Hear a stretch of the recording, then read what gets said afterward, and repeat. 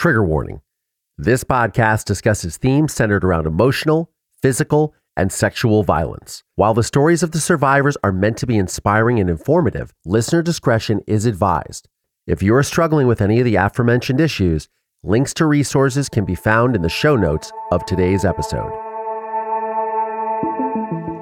I believe domestic terrorism, domestic violence, it's very similar. It's like he was trying to instill fear and terror in us when we, like, in our own home, because I don't think he was comfortable or happy, and misery, it's like such a simple, stupid statement, but like misery loves company. And I think that's what the more he got rejected by the outside world, the more he exacted his revenge or his anger on us. Hi, survivors. I'm Tara Newell. And I'm Collier Landry, and this is the Survivor Squad podcast. Yay, another episode. Another episode, a post-Crime Con episode, Tara. Oh, yeah. How was the live that we did? What?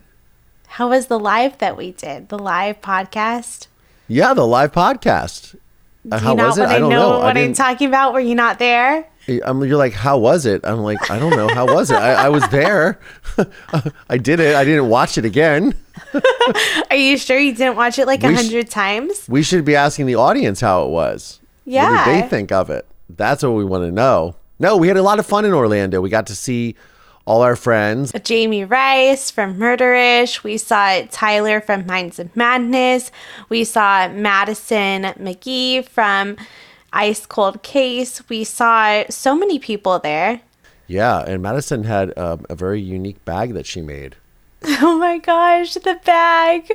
So Madison got all these bags ordered that said, "Did you kill my dad?" And I walked past it, and I have a dark sense of humor sometimes. And I'm like, oh, yes, we should customize that to me. And then we made a bag. They made a bag for me after my suggestion, saying that it was okay to joke about my trauma like that. And it said, "I did kill my stepdad." You did kill your stepdad, which is very true. And speaking of that, we got to see Matt Murphy, who would have been your prosecutor from the OC. He was in the DA's office for 17 years, right? And he's well known now. He's like on 2020 or 48 Hours or Dateline or ABC or something. He's living his best life. Yeah, he's doing all the stuff. He's on 2020. He has an ABC contract. He was also hosting the Clue Awards at CrimeCon, the Clue Awards. And apparently there was a lot of kerfuffles. And we also finally met Joel Waldman from Surviving the Survivor. We met Brandon, you got to meet Brandon. I met him last year from Music City 911. There was a lot of people. We saw a lot of friends. Kimberlea was there, obviously with Kimberlea True Crime. We'll just go drop all the names in this episode. I got to meet finally Kenny Kinsey, Dr. Kenny Kinsey from the Murdaugh case, who was on my podcast. And he's so nice, isn't he? Yeah. Him and his wife. Oh, yeah. Him and his wife, Dee Dee, were so nice. They drove in with their Ford F-250. You got the make and model of their car? Oh, yeah, because the valet couldn't park it. They're like, "We don't park 250s here." Because it's such a big truck. Uh-huh. That would swallow my truck. That's funny. Well, all in all, our CrimeCon experience was very good. We gave out a lot of stickers. You sold some of your mom's books. We sold some shirts, some merch. It was great. And we have one more show coming up here in October. We're going to Obsessed Fest, which there were a lot of people that were going to Obsessed Fest at CrimeCon as well. So they're just making the festival circuit with us. Yes, we are. We're going to see Justin from Generation Y. He's going to be at all three with us. Yes, he was there. And, thanks to you, because food was of scarcity there in our little enclosed. We were like in a little ecosystem at the Marriott there at the World Center Marriott, but you got reservations at all the places, and the food was it was okay, but it was edible. We survived. We did not get the coronavirus, which I'm very happy about. Well, today, as our listeners know, and so we have kind of a heavy episode, like what a surprise, right? We have Amy Chesler, whose mother was murdered by her brother, and Yes. It is a wild story. Her mother's day that she was killed was on September 25th, which is actually National Murder Victims Day, I believe. Yes, it was. And today, Also, in honor of the release of her episode, it is my mother, Noreen's, birthday. Yes. And you should be getting some flowers sometime today, just to let you know. Oh, that's very sweet. Thank you. Of course. And, it's important to remember our loved ones. And I can't speak for this because I haven't been in that situation, but I can only imagine what it's like to lose someone, Collier. Yeah, moms are important. Moms are important. But we won't get into all of that with me, but we will let Amy tell us her story. What do you think? Yes, let's get into it. Let's do it.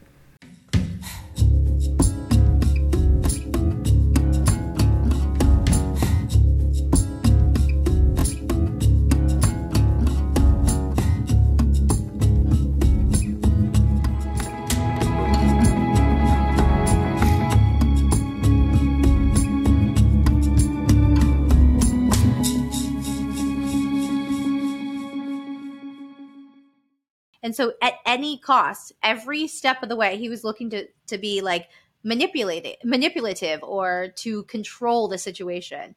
That's like another red flag. If someone has to control all the time, then it's interesting when I get a more perspective of my brother in the situation, and as you get of John, and as if you get of your father, like you can get an eagle eye view of the behavior and the tactics that they use. That it's really sad, but I hate to say it. It's like so textbook, and without the proper information in the textbook. Textbooks have taken a while to update, basically. Like we're updating the textbooks live with our conversations in essence. I'll also say this, that I guarantee had this happened now or a decade ago, my father would have used a way to game the system.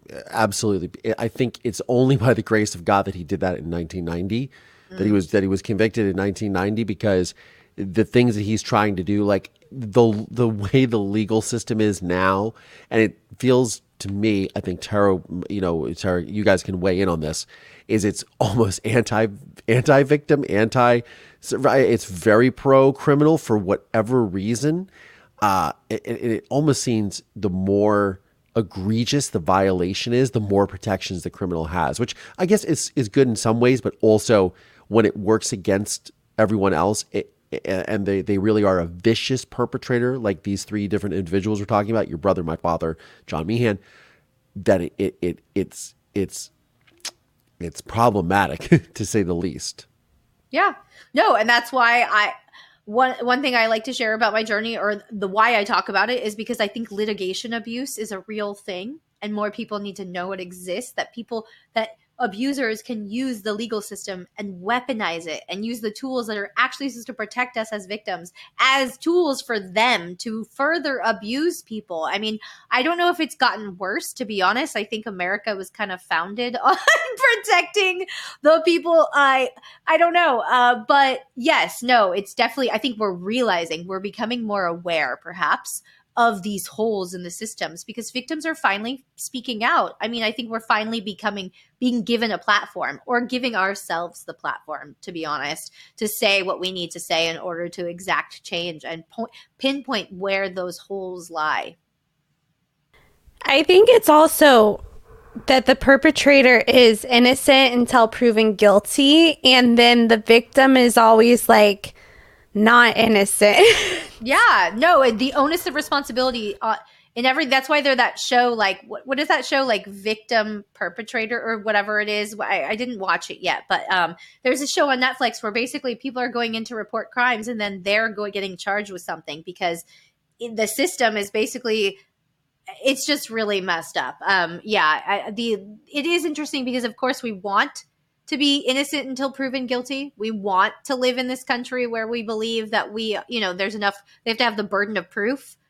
But then again, for victims, it's also just a burden, the burden of, that's why there are campaigns like Start by Believing. I know you guys have probably heard about it, but I think I've seen similar likes and shares, but Start by Believing is the campaign that's basically saying, like, you just have to believe victims. That's the first step. Like, leave the door open for people to even report. And that's a crazy concept that like even that is a hurdle. I think that it's honestly really interesting because any facet of humanity, you're going to get people drawn to it for a reason, right? You're going to have like police officers that they're either drawn to it because they want to make a change and they want to be good. And you might get some guys who are drawn to it because they're power hungry. Teachers, you might get some people who want to make an impact. And then you might get some people that are going to be preying on children. Like there are so many different reasons. And unfortunately, in the victim community, similarly, we can get people who really authentically want to make change by sharing their story.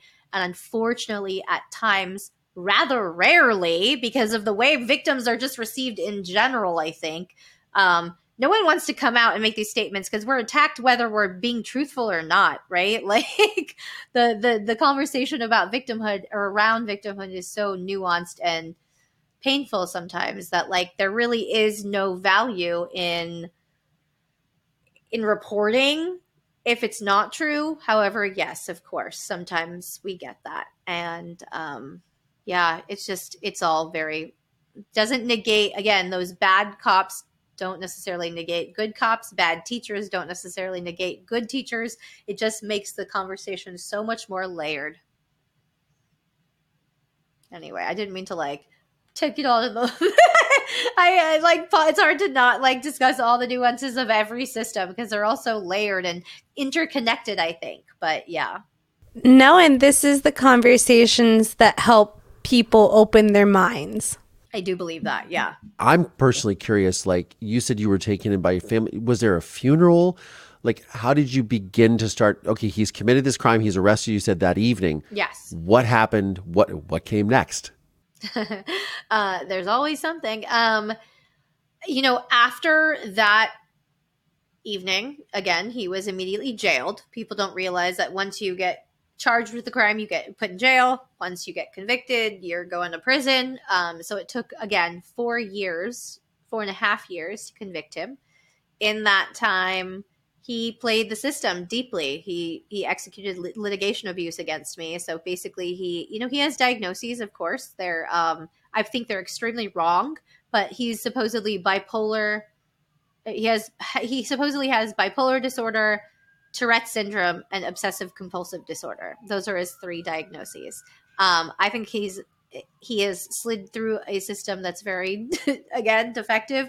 And he has other diagnoses that are more fitting, but he hasn't gotten them. So in that, he basically played the system using those diagnoses. Again, he weaponized his mental health. He weaponized the system. He got on meds. He got off meds. He got on meds. He got off meds. That was making him fit to stand trial, not fit to stand trial. I guess it's all textbook shit, I suppose. What else did he do? He tried to say he was pleading he was pleading not guilty by reason of insanity. Not by reason of insanity, by reason of diminished capacity. Because supposedly insanity would have been much harder, but with diminished capacity, he was like, well, I was on drugs, I have this mental illness, all of those things laced together, I wasn't thinking right. However, what it came down to legally in those 4.5 years, the lawyers came back with, no, that's not true. We won't accept that because you told your sister not to go home. That implied you knew you did something wrong and wanted to shelter her from something. That's how they were seeing it. Or that's what they said. So that got rid of that charge. So that was like, I think 3 years in. Then at 4 years, he tried to hire a hitman to kill me from prison. Those letters, the way it was found out was he wrote letters to an inmate who was basically supposedly getting out, I guess. It was jail still. And people go in jail and then they get out of jail.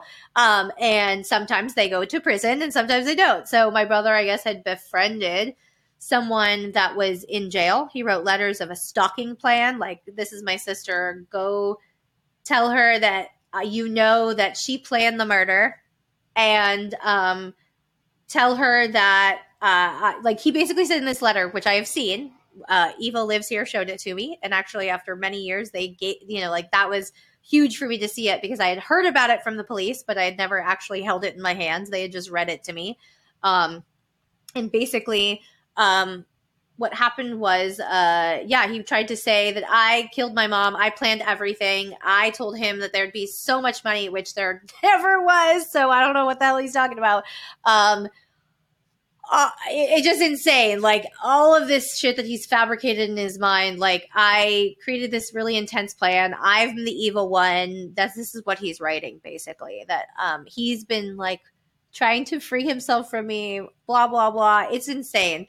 And he gave it to this guy, and basically the guy realized that he was not quite right, and not quite balanced in the situation, and there was something fishy, and he turned those letters into the police. And he also mentioned to the police that Jesse didn't write it.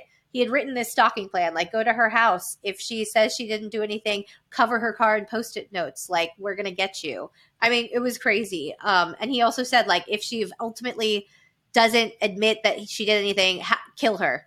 So at 4.5 years after my mom's murder, I had that death threat hanging over my head. And then the inmate turned in the letters, and the next month he pled guilty. So that was his last-ditch effort to kind of not go to prison. He ended up going to prison 9 years later. Only 9 years later, he had his first parole hearing, at which he threatened my life, what I said he was. So I only got about a 9-year reprieve between the conviction and after all of that abuse. Had the death threat hanging over my head, though. I thought, well, he was caught, so like it kind of had assuaged my fears. But I was just like, oh, Jesse might meet somebody else. So that's always going to be a fear of mine at this point, even though he's in prison forever. My biggest fear was him ever getting out, obviously. My second biggest fear is him finding someone to hire to kill me. I suppose that might be always a possibility, but I can't live in extenuated fear forever, I suppose. And I'm sorry to go backwards a little bit. You did mention a funeral. In the Jewish religion, you actually have to bury people pretty fast. So I believe it's like a 7-day rule. That was a relative issue because once a body, someone's been murdered, they have to be processed and you have to prove whatever. Yeah, that's why I asked. Yeah. Yeah. So there was like a slight delay, but I finally got her and I got thrown into being an adult. I had to go buy her a casket. I had to go, I didn't have the money. My aunt, the one that adopted me, paid for it, and I paid her back eventually when a small life insurance policy paid out. But yeah, I had to go be an adult at 22. I had a house to manage. I had, a funeral to plan. But I actually kind of felt, I wrote in my book, like I kind of felt like it was, my mom was always a host. She loved to have people in her home. She loved to cook. She loved to it was just her happy place. So I felt like I threw her one last hurrah. That was the funeral for me. And it was just, my ex-husband, his mom was actually at my mom's memorial.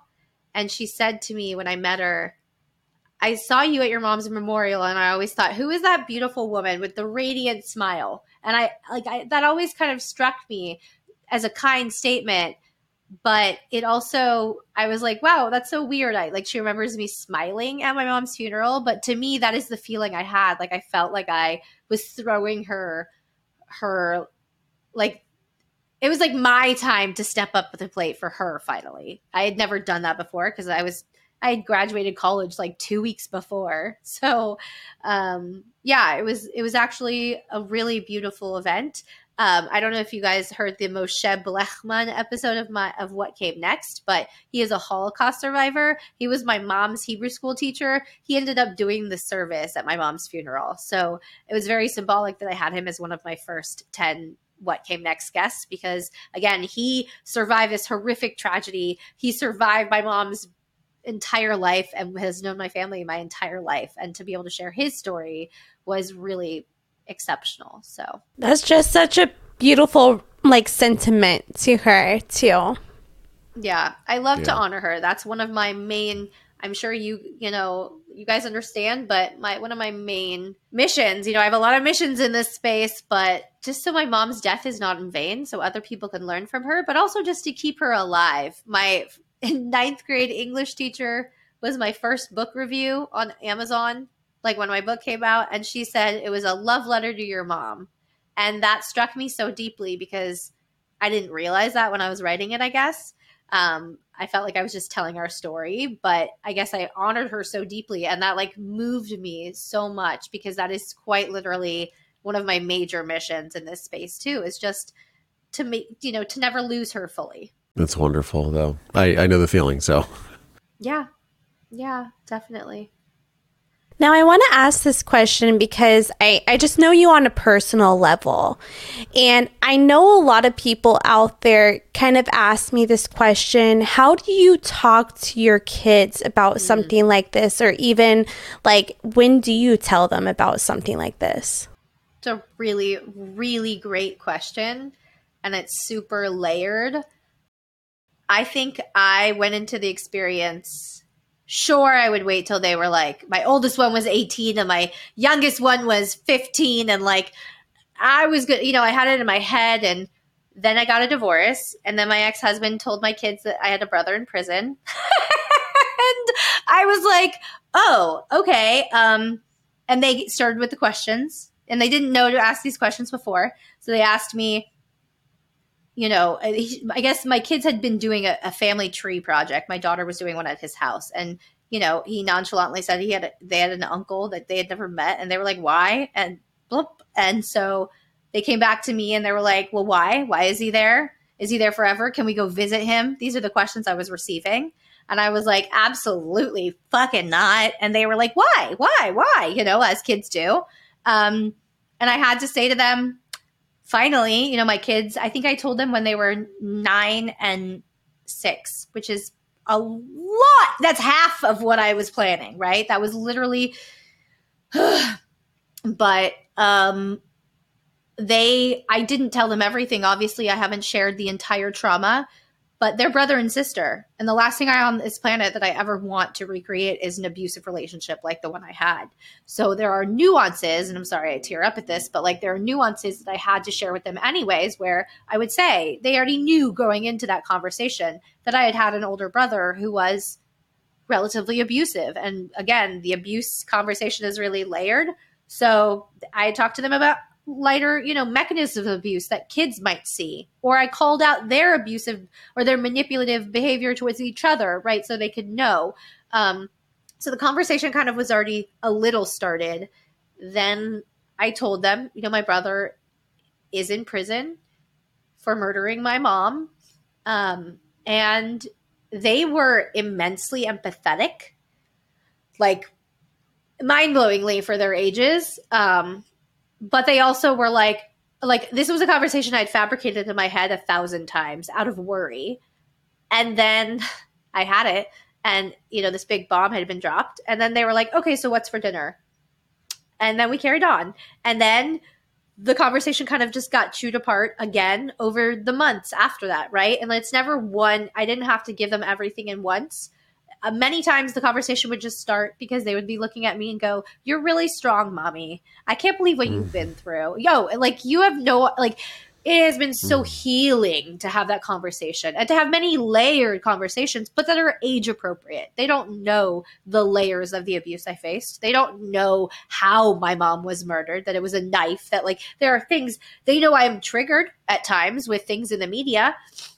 And they might put 2 and 2 together throughout their lives, and they'll ask more in-depth questions as time goes on, but it really has been very cathartic to express that to them, and then also to just see like cycles healing and to watch that happen live, and even I saw cycles repeating in my marriage, and that's why I ended it.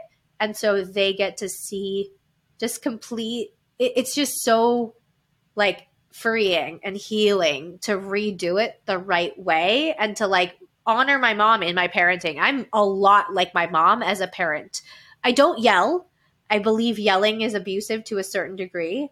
And I know that's like a layered bow. I get a lot of shit for that as like a parent writer and things like that. People do not like that I say that, but I wouldn't yell at a friend, right? Or so I try, I do my best. Sometimes there's a little bit of like, getting firmer, but they respect the shit out of me because of the conversations I've had with them about my trauma, but also just about life. And I respect them too. And like, it's again, it's just been immensely healing to be a parent. I say it's the loveliest slap in the face because sometimes they knock me out with their sayings and what they say to me. But yeah, it's been wonderful. And I see a lot of like, I'm creating allies for victims in them. So that's been wonderful too. That's great. That's great. So, but I will say for other people that have gone through trauma, anyone listening that might say like, okay, so how do I approach this with my kids? I would say do it as naturally and as organically as possible, just like with everything, and answer what you feel comfortable. And you know what I did say to them a lot, like my mom before that conversation about my brother murdering my mother, my kids would say, you know, they knew my mom died really young. They knew I was sad about it. They would say, how did your mommy die? And I would, you know what I would say to them when I wasn't ready? I would say, I don't want to talk about that right now. It makes mommy's heart hurt too much. And you know what they would say? Okay. And they'd move on to another topic. So until I knew I had to answer it, you know, and there are ways to honor their feelings and be honest, but just not give them everything because they're not adults yet. And they know that there are movies that exist they can't watch. So there are conversations they can't have. You know, there's just, that's a boundary I lay in my home, and they respected it until I had to respect their wisdom and their relative maturity and their ability to receive information. And then again, it probably maybe my work is something that's made them mature a little bit faster. They know what I do. They know what my mission. They know, you know, I talk to them not about all of the interviews I do, but I've actually told them about both of you, and they know relative versions of your stories because I want them to know that we're badasses and we're changing this space and we're doing a lot with our, you know, they see movies where this happens, right? They see bad guys, you know, get caught and killed, or they see daddies hit their, you know, wife. Like they see these stories in movies. Why can we not talk about the actual ramifications of them in society with children in a logical, healthy way fit for kids? So, yeah, it's been really, really freeing and healing, but just don't do it before you're ready, before, you know, you have the words. Even I think also sharing trauma in a therapeutic space with a therapist first, or like, you know, I mean, just making sure you're not dumping trauma. I had packaged it enough where I knew what I could say and how I could say it. And I think that helped. And it doesn't have to be publicly. It could totally be in therapy or with a friend or whatever. But yeah, I do believe in open honesty, even with our children. That's wonderful. That's a great question, Tara. Thank you for asking. People ask it a lot, but I always love answering it. Well, I have a friend, and she was kidnapped and sexually trafficked in Utah for a crazy amount of days. And her child knows nothing about her trauma, but her child is obsessed with kidnappings. Interesting. Wow. So we're like, oh, and I just, you know, I'm curious as a nurturing woman, like, how do you deal with that, and how do you approach it if I were to deal with that in the future, you know? Yeah. You know, I actually had a guest recently that I asked this question of, and she gave me she's the first person that kind of like said virtually what I said, but Jan Broberg, I know we've talked about Jan Broberg is the woman who was shockingly and guttingly abducted by the same man twice.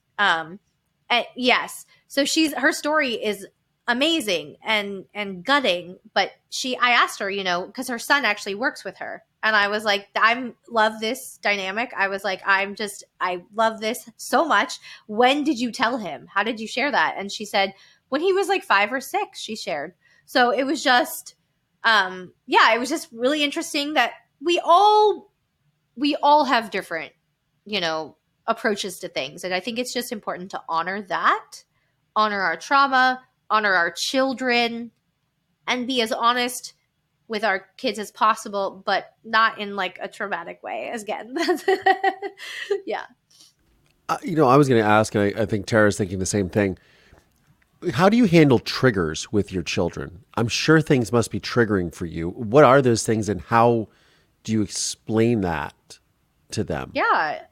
Oh gosh, I've actually had that exact. That's such a good question. I've never been asked that question, and I think parenting inherently is extremely triggering. So, as trauma survivors, I think it's extremely important. No, like that's actually when I had kids, I quit teaching and started focusing on my shit and writing and healing because I was like, I can't do this the way I want to do this if I'm so triggered. And my marriage was extremely triggering as well. So that was a portion. Once I freed myself from that, and that the mechanisms we kind of had fallen upon and created, I was able to be the parent that I really wanted to be. And that was the space when I could really check my triggers. And when I finally did that for myself, it looked like sometimes I was triggered, right? Where if my kids yell out of nowhere for no reason, that's really triggering for me. And you know what I do? I say, guys, screaming is for emergencies. Because mommy's body goes the moment you scream. I think something terrible is happening. I'm literally there. Yeah. Yeah. So I will constantly remind them, annoyingly at play dates and stuff. I'm like, screaming is for emergencies. Screaming is for emergencies. Mommy, if they're not getting it, I'm like, mommy grew up in an environment where there was a lot of screaming. I need there to be peace. I literally will be open like that to them. Other things, if I see my son or my daughter being manipulative or, not abusive, well, kids, it's generally more rivalry or something like that. But sometimes, kids are kids. Kids are mean. Kids can be mean. Kids can hit for what they want or grab out of their hands or whatever. That's stealing. That's abuse, like even microaggressions. Any of those can be really triggering for me because sometimes I get put back where I was with my brother, right? So if I ever do react in a way that my kids don't deserve, or if I get triggered, honestly, like I said, I don't yell. That doesn't mean I never, ever, ever 100% don't yell. I don't yell 98% of the time. That 2% where maybe I have my period. Maybe it's the anniversary of my mother's murder. Maybe it's anything. Maybe it's a really shitty day. I don't know what it is, but if I am triggered and I do raise my voice or I do, I don't know, give them a consequence that they don't necessarily deserve, I will apologize. I say, you guys, I'm so sorry. Mommy was triggered in that moment. I use that language with them. They know those words. They know now. I was in a meeting the other day and my kids, like I closed my door and they got triggered because I wasn't accessible to them. You know what they did? I come out, my son is cooking and he goes, I'm stress cooking. He's 7. Okay. So I'm giving these kids That's as much as I talk about things, right? Like, but he knows. I was like, I laughed so hard. I was like, you just found a coping mechanism. I said, and I explained, but a coping mechanism. I said, if you were bothered and you didn't know what to do, and I didn't lock them. If it was an emergency, I could have heard, but they're old enough to take care of themselves like that. Like he actually asked, he did come in my room and was like, can I get celery for myself? Can I prepare it? And he has kids' knives and stuff that are safe. And I was like, yeah, buddy. And he was like, I was stress cooking. And I was like, buddy, that's so brilliant of you to even recognize that that's what you were doing. I was like, that is a total coping mechanism. In the future, if you feel stressed out, cooking could be a really great tool for you. And that's like, I'm literally talking about them about that in those words. And I think I'm helping them become very self-aware and eventually actualized human beings. I hope that's the goal. So yeah, I just tell them, I'm like, sorry, I was triggered, or, hey, that was great. You stress cooked. I also tell them we all mess up. We all fuck up, and as long as we say sorry, yeah, that's all. I tell them I was triggered. I apologize, and we move on and we love on each other. And it's the best thing ever. I could not. They know I want 1,000 children. I tell them this all the time, and I'm like, it's only because you guys are so amazing. If you were, anybody else, I don't know if I'd want 1,000. No, but I love them so much. So yeah. That's Any great. questions about them? I love that. I love that so much. And I think it's so important to build that self-awareness, because that's something I have to teach with a lot of my coaching clients, is that self-awareness of, okay, what is triggering you right now? What is making you stress? What are you doing to cope with that? Yeah. And I also, to be honest, they will say to me sometimes, like, oh, we were at Universal Studios yesterday, and while we're in a line, my son looks at me and goes, Mommy, I'm really sorry yesterday. I think I was rude to you, and I was just hangry. And I don't want to come up with these excuses, but in that, I'm like, okay, so what could we do next time to keep ourselves from feeling that way? Like, that's a legitimate feeling. I get it, buddy. But like, and he's like, well, I could tell you earlier, like, I'm hungry. I'm like, for sure. You could go grab yourself a snack. We could, like, this was like the day before, like there's so many ways you can attend to your needs, or even like think ahead of them, and like, just, and just talking through anything, and labeling the emotions, labeling the triggers, or identifying the triggers, and just helping them come up with tools to either get through it, because shit like that happens, or, trying to be preemptive, because that's like, kids are not preemptive thinkers. That's the thing. Like, that's one of the most triggering and frustrating things about kids. It's like, how did you do that and not think that through, dude? But it is a reality. And it's just about checking ourselves and helping them learn to navigate the weather or the world, in the weathery storm that is life. I laugh because I think that Collier has to help me with my hangry triggers sometimes as well.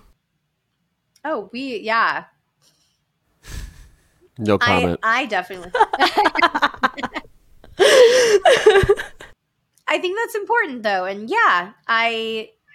check in with yourself for sure. That's one thing I'm trying to teach my kids. It's really hard because kids don't want to do that. They just want to play and go wild. But it is what it is. So yeah, I am someone, though, who I don't think kids are for everybody. Not that I'm like, if someone has an inkling, I'm like, have kids. But if someone is like, I don't want kids, I'm like, I just don't believe in a societal pressure for kids. Growing up, if you look at pictures of me as a little child, I grew up in LA, like Calabasas is in LA. I went to Disneyland all the time. All the pictures of me as a child are with other kids I thought were cute and not Disneyland characters. I did not care about the characters. I have literal, like, my mom had to have them developed. They were on rolls in the 80s, right? I have all these strangers' children in my family memories of me standing there next to them, just, smiling with a stranger's kid, because I thought they were cute and I always wanted to be a mom. So this is all coming from a person who, like, I've only worked with kids up until now. Up until I had my own kids, I literally only worked with kids. I literally lived and breathed children. So yeah, that's another reason why I just excuse my language, but I like live and breathe for my children. That's funny that you said that, because when I go through photos of me as a child, like, I have the same thing. I'm with these, like, I'm like, who is this random kid? And I can't ask anyone because, like, no one knows. I didn't grow up near Disneyland, that's for sure. But when we went to the one time we went to Disney World, and of course I posed with the chipmunks and whatever. But like, I do have these pictures with random children that I don't know. I'm like, where? Like, how do I know this person? And I'm like, oh, I was like, this is my friend. You're my friend today, so now I'm gonna take a photo with you. My mommy wants to take a picture. That's so cute. That speaks to your warm nature. It speaks to something. I guess I was not like that. Everyone in the photos, I could tell you exactly who that kid was. That is so-and-so that I met on vacation in Montana. Their family was this and that. That's so cute. I love that for you guys. I love it too. I tell my kids about that. But yeah, my daughter, she doesn't want kids. Like, right now, she's like, I just want cats and ducks. And I'm like, cool, kid. Like, whatever you want. Yeah, like, I think everybody is different. I think one of the problems in the world is that, like, my kid just said this today. She literally just said, she's like, people like to put their expectations and what they want onto other people. And I was like, yeah, you're right, buddy. Like, way too much. Yeah. Because we were talking about how she wants to get her ears pierced, and she was like wondering what her dad would think if she just got one ear, right? And I was like, do it, whatever. And she was like, well, what would daddy think? And I'm like, whatever, fuck it. She's like, people just put their, like, it's just because he'd want to. And I'm like, whatever. And she went into that thought. She's like, it's like my teacher, blah, blah, blah. And I was like, yes. But once we share our story, it's so funny. Kids say the darndest things. Stress cooking and expectations were just the most recent things. Yeah, actually, the other day, my son walked into a meeting. This is but he held up his pad to the screen, and it said his shopping list on Amazon, and it said, God, what did it say? It said drunk boyfriend. I was like, great, great, great. What? I don't know where he's learning this shit. Yeah, it is. I will, in my defense, it's the same shopping list that he has at his dad's. He can add it everywhere. So I'm like, I think he did that. I think he did that over there. I'm going to put it over there. I won't put it on him. No, I'm kidding. But yeah, the kids say and do the darndest things. And I love that too. I think that's another thing, though, that could be triggering for people, is that kids are just wild cards. You cannot lead with expectations. I once took them to Disneyland, and both days we stayed out there, and they were done by 2 p.m. and they were like done. And I was like, all right, we're done. Okay, I paid for this vacation, but we're ending here now. Yeah, and you just kind of have to, I think, to be like the healthiest, most balanced parent, you have to roll with the punches. But having PTSD or CPTSD or surviving major trauma, that's super hard. I think just in parenting, I kind of rely on my skills as a former teacher and former educator more than anything. And that's like my source for patience. That's like the number one thing for anything. Yeah, I could talk about my kids forever. I love that so much. Well, your kids seem like they're adapting into this world and adapting with trauma. And I feel like you're the person that is helping this generational trauma move forward and move past, like you're breaking those barriers. I'm trying.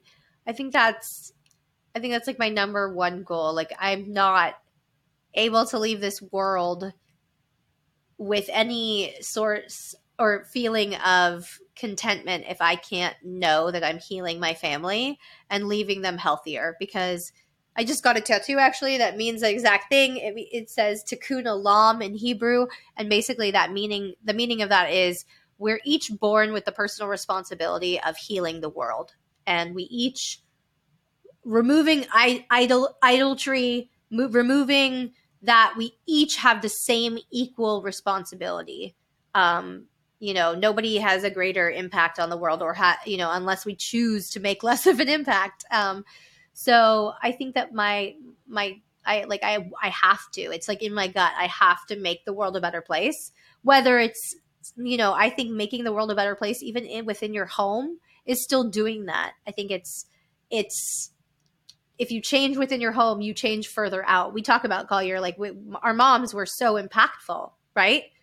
Unfortunately, on the opposite end, John Meehan also made a great impact on many people's lives in a negative way. But we have that choice. We get that choice. Each human, I believe, to a certain degree, has that choice of, and I choose to constantly, like, I have to break the cycle. And also I feel like this is kind of fucked up, but I've always felt like my brother was like my arch nemesis. I didn't always feel that way. That came out wrong. When I was finally at the end of our journey in the relationship, I felt like he was my arch nemesis. And with the negativity and awfulness he's brought into this world, attacking that correctional officer, his girlfriends, my mom made me and him, and that's it. So I feel like for all the wrongdoing he's done, I have some of the responsibility. And I know I don't, but I give it to myself sometimes, of just doing so much better that I like negate some of that bad. I know I can't, but I'm trying anyway. I think you're doing your part. I'm sure Tara would concur. I concur. Thank you, guys. Well, I think that's the perfect spot to kind of wrap up, unless you have any advice for anyone going through something similar. I think that I love that advice. I mean, I love that question, because I think it is always helpful and important to leave the listener. I mean, well, anybody, but like every time I do anything, listener, TV, whatever, I do like to leave some sort of like tangible piece of knowledge or takeaway. I think that right now, sometimes that changes. That's a common question. I love the question, but it changes, and that's why I love it, because sometimes a piece of advice I give today might not be what I give in a month or whatever. But right now, what resonates with me is grief is not linear. I think that people look at us, like all three of us, as a source of relative inspiration to get through some hard shit. Everybody goes through hard shit. Everybody has trauma, whether it's trauma like ours, trauma not like ours. It's all trauma. We said right before, we said quantitatively, qualitatively, it's all trauma. We can't compare. But going through that and grieving through that, because I think in all trauma, we have to grieve it. There's these feelings we have to process.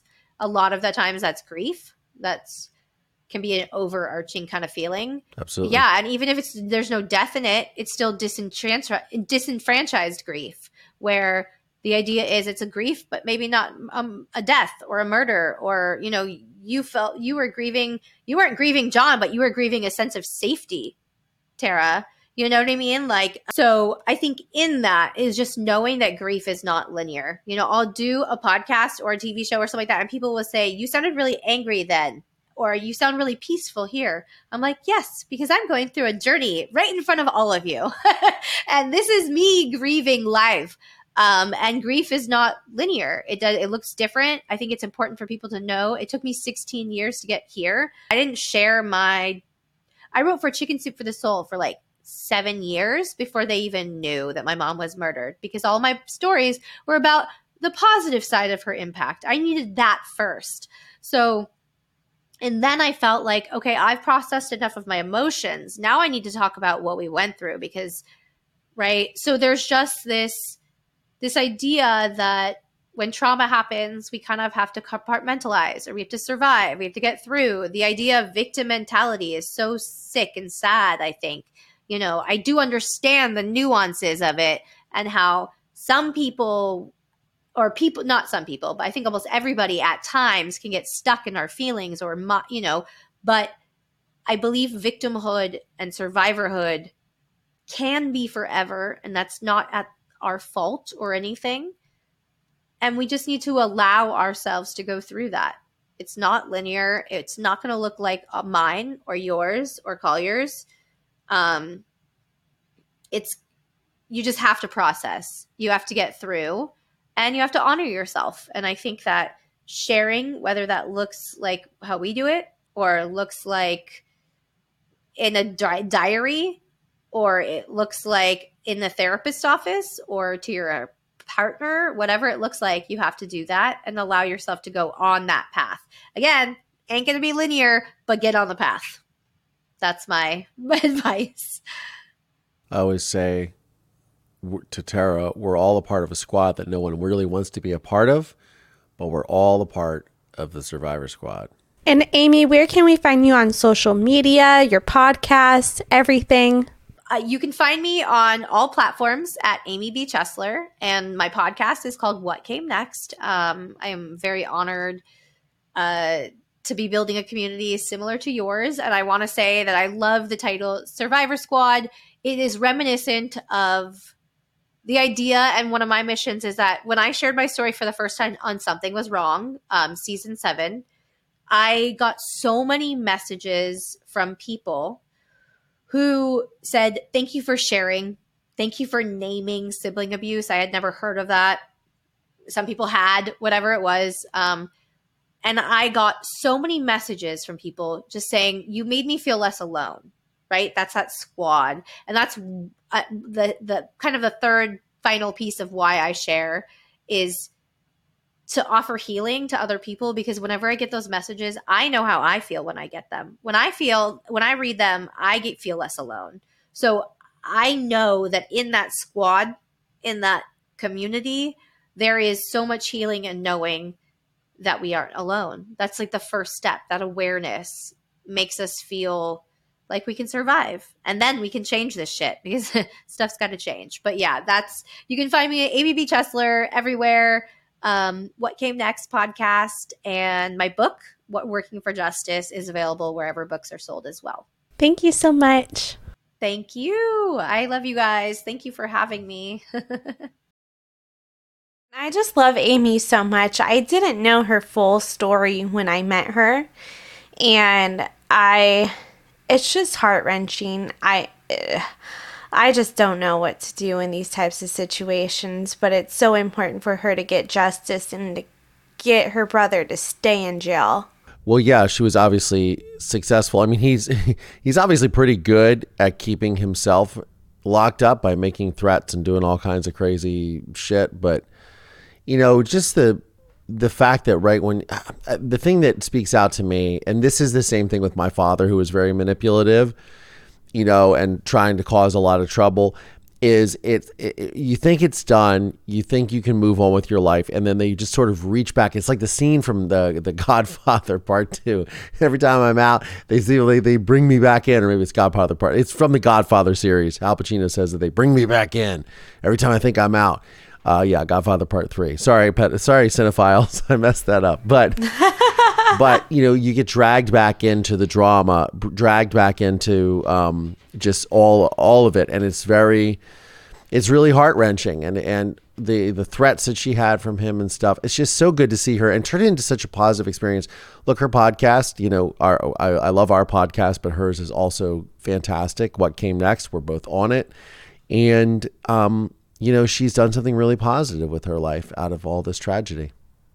Yeah, no, and I just love that we were able to put our podcast out around the same time, talk about it, collab in a sense, not collab where we are working on each other's projects, but oh, we're going to have this person on, we're going to have this person on, and really just working together with that aspect and lifting each other up. She's been so supportive of the podcast. We've been supportive of hers.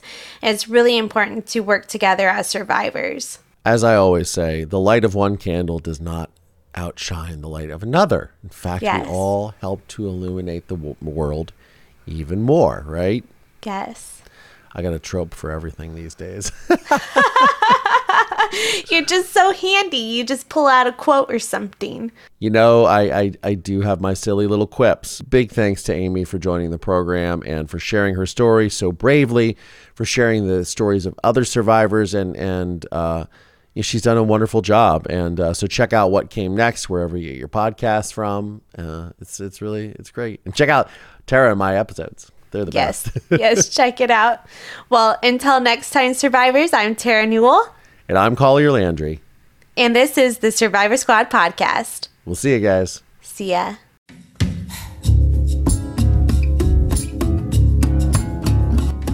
The Survivor Squad podcast is made possible by support from listeners just like you. Please subscribe via Apple Podcasts, Spotify, or wherever you get your podcasts from. And please consider supporting this program by visiting our Patreon page at patreon.com/Survivor Squad.